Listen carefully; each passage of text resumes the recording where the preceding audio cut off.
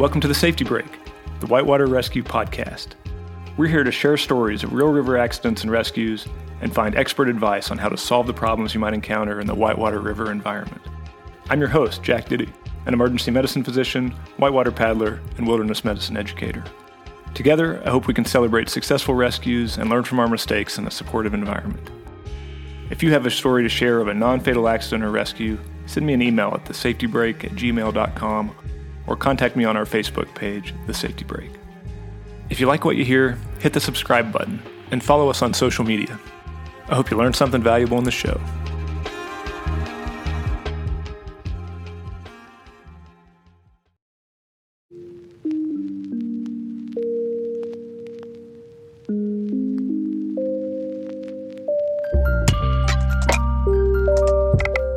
When I hit the pile, I was going so fast, and I just felt my shoulder pop right out.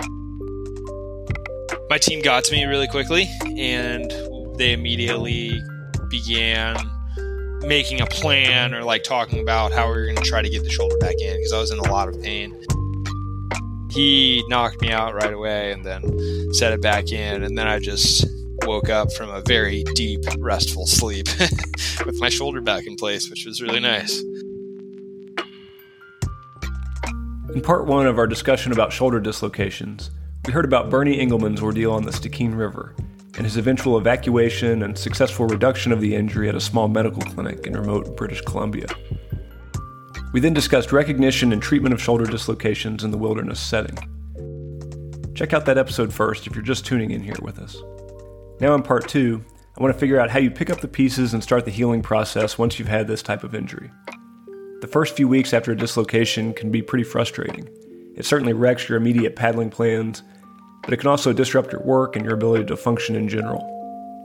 The options for fixing it up can also seem pretty overwhelming. When the shoulder dislocates, there's almost always some soft tissue damage, often involving a tear of the glenoid labrum, the fibrous tissue that surrounds the joint socket, and sometimes an injury to one of the many rotator cuff muscles or tendons, and even small divots out of the humerus or the glenoid itself. This causes instability of the shoulder and a decent chance of recurrent dislocations. The cornerstone of the healing process is physical therapy, safely and gradually building up the muscle structure around the joint. But some people need a surgical repair as well, to fix the torn labrum or any damaged rotator cuff tendons. I can't imagine that anyone understands all of this better than Liz Cook. Liz is a lifelong kayaker and has a doctorate in physical therapy and a degree in engineering. She has a physical therapy practice called Blue Ridge Biomechanics and also works as a coach for women's mountain bike skills and strengthening. She has an amazing amount of free information about all of this on her YouTube channel called The Ride Life and on her Blue Ridge Biomechanics website. I'll put some links to these on our Facebook site. In this episode, we're going to hear from Liz as she explains how to maintain good shoulder health and injury prevention as a paddler, and then how to approach the aftermath of shoulder dislocations. Before we hear from Liz, though, we're going to get a quick update from Bernie. He's back home, on the mend, and now waiting for a surgical repair of his injury. It's improved a lot. My mobility is slowly coming back, but it's slow progress for sure. I'm getting surgery November 13th now, so I'm just kind of trying to get as much mobility back as I can before the surgery. The PT doesn't want me to do anything too intensive in terms of the strengthening, but just for mobility. I have this pulley system to help lift my left arm up further to try to regain mobility, but my the muscles around my shoulder joint are still very much locked up, and it's really slow progress trying to get those to relax and move around again. And yeah, so they just said try to use it lightly. I've been cycling a lot and doing a lot of plank-esque exercises, and they say that that's really good. Just kind of activate but not overuse. Yeah, so I've just kind of been doing a lot of light duty exercise with it to try to keep it moving but not too much. It's definitely painful, but it's it probably wouldn't be if I just left it alone. So let's wish Bernie well in his journey back to the river. Next up is my discussion with Liz Cook, as she explains how paddlers can maintain good shoulder health and how to approach the recovery process from a dislocation. So everybody, my name is Liz. I am a doctor of physical therapy. I have been a kayaker since I couldn't remember. Like my mom, she taught kayaking class whenever she was pregnant with me. So I've kind of grown up on the river in that I've done some competing freestyle wise and just have paddled for years on years. As far as like my practice, Blue Ridge Biomechanics, I kind of formed that in a little bit of a niche of seeing mostly whitewater kayakers, mountain bikers, and people that are just active in general, knowing the gamut of being really injured to being really fit. And that wide range of kind of the athlete mindset, I think is super helpful, as well as understanding the mechanics of actually whitewater paddlers and what they need and what they have to do. What kind of injuries do you see with kayakers other than dislocations with the shoulders? I think predominantly I actually see more rotator cuff injuries. And like that can come from a dislocation, or it can just come from years of doing things mechanically a little bit off way, or not strengthening your body in different ways. And so it's like an overuse injury more so.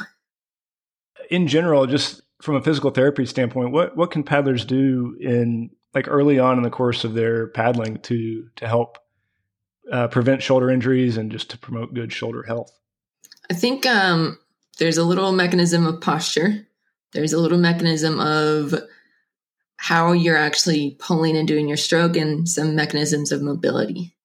So posture coming from like how you're actually sitting in your seat, because that's where the base, whenever you look at like a house and how it's structured, you look at the foundation, right? And so changing how you sit in the kayak actually changes how your upper body is going to move as you paddle. There's been a big trend in the industry to make scooped like kind of seats that get you in there and get your knees up. Well, that rounds your low back. And so I actually tell people to wedge their butt. And so it actually tips their pelvis forward some. It's a dramatic change if you have low back issues, if you have other hip issues. It can drastically change how you sit in the boat, how you're able to use your core, and how you're able to rotate your body. With that, with your pelvis being tilted forward, are you going to have kind of a more upright back posture then in the boat?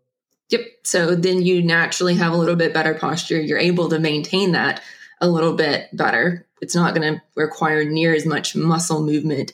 You just naturally sit in that better posture. And so then that comes in from to help you now use your mobility. Everyone's taught that they're supposed to rotate their trunk because they're paddling forward. You want to get a better boost stroke. You use your core more, you get more of that rotation. It gives you more.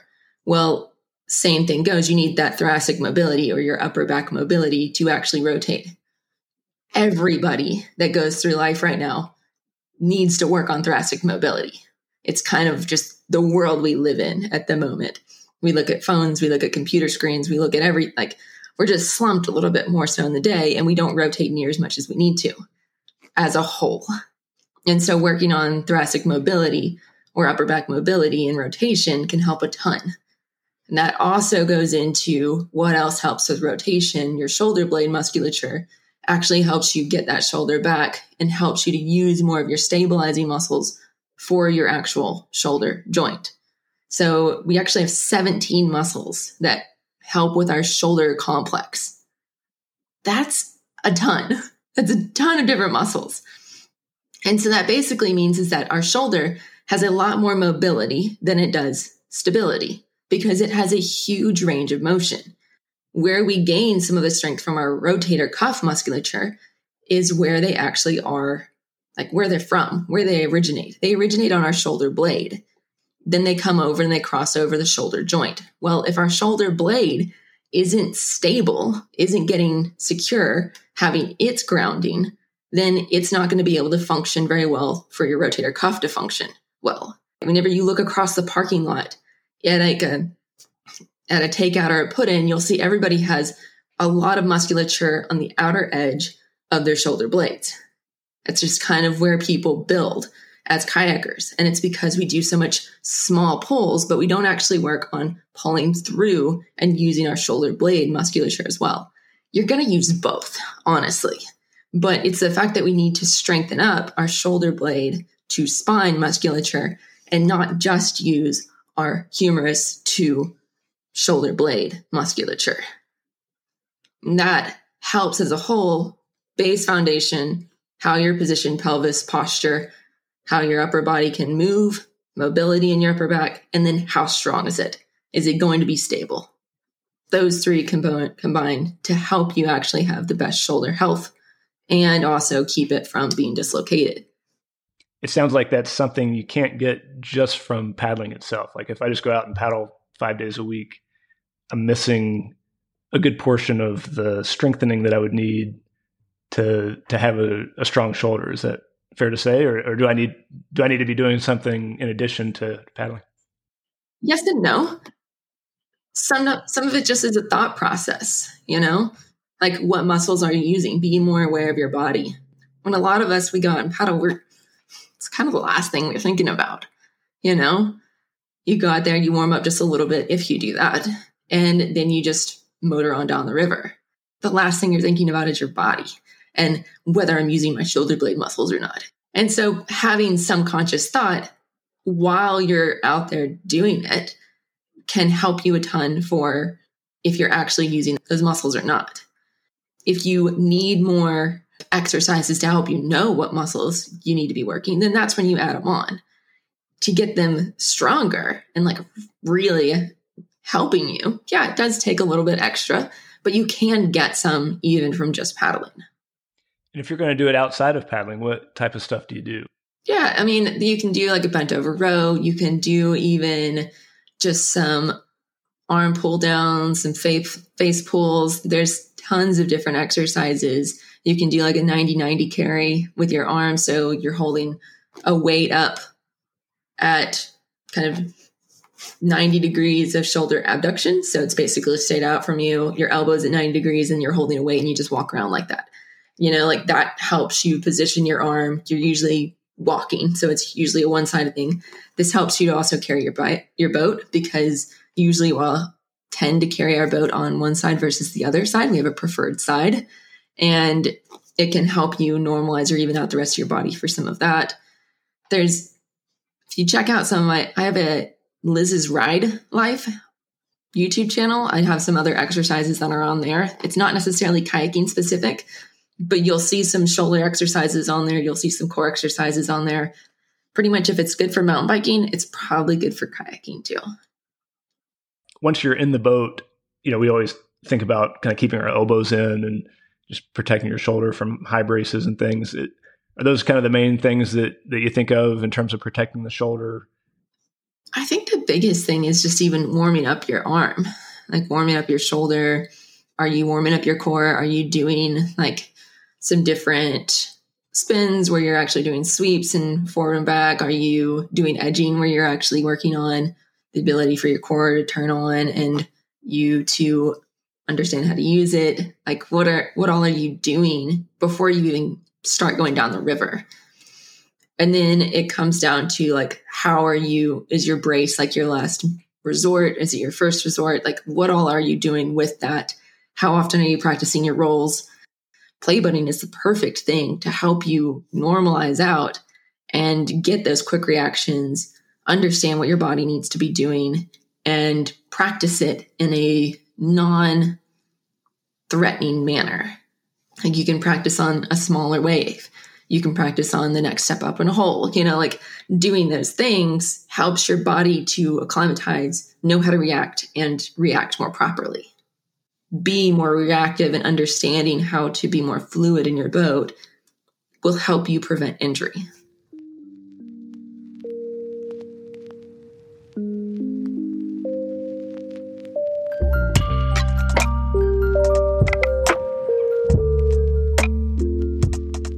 Once a dislocation has occurred, and let's say you've had a successful reduction of it, it seems like there's probably a little bit of time where you want to back off and just let things kind of naturally chill out for a little while. Is there anything specifically that needs to be happening in those first few weeks other than just rest and kind of protecting the shoulder and letting the inflammation die down? Depends on the level of injury. Some dislocations, you've royally screwed things up. And some dislocations come in a more hypermobile individual, and you haven't royally screwed them up, but you've screwed them up a little bit more than what they were before. And the extent of that, one is going to play out a little bit on how you present. Can you raise your arm up? Can you not? Can you raise it up with your other arm? Does that cause so much pain that that's even impossible? And so the level of how bad you screwed things up leads you into whether you are going to need to like protect the arm or whether you need to get it moving. One of the things that we don't want to have happen is if you don't move or do something, then you atrophy your muscles. And so if we can prevent that, but without causing extra damage, then that's what we want to do. And so, as I said, 17 muscles that cross over the shoulder complex, that's a whole lot of different muscles that can become weak and non-functional. Pain also makes things weaker and non-functional in a neurological standpoint. Your brain says, ooh, that's painful. I don't want to use these muscles as much. And so it downregulates them basically. And so it kind of isn't, it depends. And that's where going in and seeing a PT that can tell you, okay, yes, let's start with these exercises. They may even be passive, but still getting your joint moving if they see that it's not going to mess your joint up more by having some movement. So really, in those first few days after the injury, maybe taking it easy for a few days and going ahead and scheduling an appointment with somebody to get a good assessment of it is kind of the first step of the process. Yep. Get someone to look at you, see how bad you messed it up. So do you schedule an appointment with an orthopedic doctor, or do you schedule an appointment with a physical therapist? Either one of those pathways would be appropriate. I always say do both. You can see the orthopedic doc and they can say, all right, well, let's schedule an MRI. And then if they don't feel like that, then they're going to say, all right, let's get you in for PT. And if you already have that scheduled, then you can say, all right, it's already good. If you get in to see the PT first, then they can help give you an assessment and they can say, all right, yeah, let's go ahead and get you talking to an orthopedic doctor. That way, if we see that you need an MRI, you've already got an accord started and you've got that pathway going. You know, what I don't want to have happen is someone comes sees me 2 weeks later, we realize they are not progressing. And then they now begin seeing an orthopedic doctor. Then they get the MRI. And so it's by that point in time, you're like 4 to 6 weeks down the road. Well, if we start both of them now, then we progress on that timeline much faster. From your perspective, like what is the MRI kind of helping differentiate? Well, it kind of depends on how you present, but one, are you going to need surgery? And if you are looking towards surgery before that, then that's why you actually get the MRI. If you are wanting to stave off surgery as long as possible, see how preventative care does, PT, then you probably won't get one unless there's some very sharp pains, some things that look funny on your presentation when it comes to your physical strength and your range of motion. AKA, do you have like a loose body hanging around inside your joint? Or are you dislocating in your sleep? Like other things like that you may want to prevent surgery, but you're kind of looking towards it. Let's go ahead and get an eye on it and see what we have going on in there. But for somebody, let's say somebody that chooses to go the PT route and does not require surgery, what's the typical process like for them? It depends on how bad their tear is. So typically they have some type of tear. And so you're basically rehabbing that. You're wanting to lay down some scar tissue and you're wanting that scar tissue to then become viable tissue to be able to be used to hold load across, because the muscle contracts and then it pulls on the tendon to pull on the bone. And that's what moves your body. And so as far as what it looks like we slowly add more load to your muscle, helping put load and tension across that injury site. And so your body can now make adaptive changes to actually make that scar tissue now a viable tissue for holding more tensile load. What factors impact a positive outcome for people in terms of recovery from a shoulder injury? Is it kind of pre-existing fitness? Is it motivation and mental state? Like what do you see as like the primary factors that help somebody pull through this?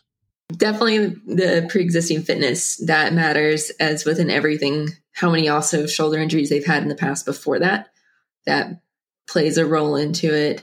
Previous mobility, again, thoracic mobility, cervical spine mobility, those two play a huge role into how your shoulder is doing as far as like nerve function. Also just consistency. How are you doing with your actual workouts? Are you listening to your body as you are doing your exercises, or are you just going to run through the motions? Having that consistency and communication with your therapist, like with your PT, telling your therapist what's going on, what's happening, that matters. So somebody that's recovering the first few months after an injury, how often are they needing to meet up with their physical therapist typically? Honestly, it depends on how bad off they are. If they've had surgery, then they're definitely going to be there like 2 times a week, sometimes in the very beginning, 3 times a week, if you're worried about a frozen shoulder, so you can get the mobility back in. If you are non-surgical, it can be twice a week, it can be once a week, it can be once every 2 weeks. It just depends on like a lot of those previous factors. Do I trust that the person's going to be able to do the exercises properly? How often am I going to need to progress them? Those are some of the factors. And for all of us out here, just how often should we be working on our shoulders? Every day? Every other day? At least 3 times a week outside of the boat. If you are getting in the older crowd range, then at least 3 times a week, and not just shoulders, but core and also lower body as well. People that are out there in general that might have questions about their shoulder, or that might want to consult with you from a physical therapy standpoint, where do they reach you at? The email that's the easiest to remember is info@theridelife.com, or any of my social channels. I also do different consultations, so not even just like acting as your PT, but just as like a coach per se. I can coach you across different state lines versus just being your PT. And so you can ask me questions and I can refer you how to even communicate with your PT better and how to interact with your doctor better. I can do those consultations as well. Well, thank you very much, Liz. Hopefully I'll see you on the water sometime. Thanks, Jack.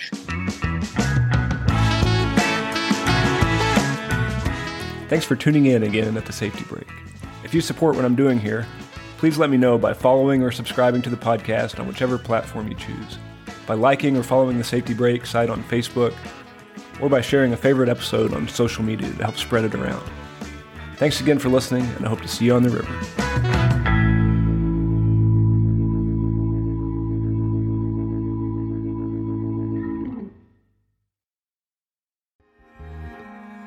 Thank you for listening to The Safety Break, the Whitewater Rescue Podcast. If you enjoyed the show, hit the subscribe button and click follow on our Facebook page so that we know that you're out there. I'm also looking for more stories. If you know of an interesting non-fatal river accident or rescue, send me a few details by email, safetybreak@gmail.com. It doesn't have to be dramatic or life-threatening, just something that we all might be able to learn from. I'll see if we can turn it into an episode. Stay safe out there, and I hope to see you on the river.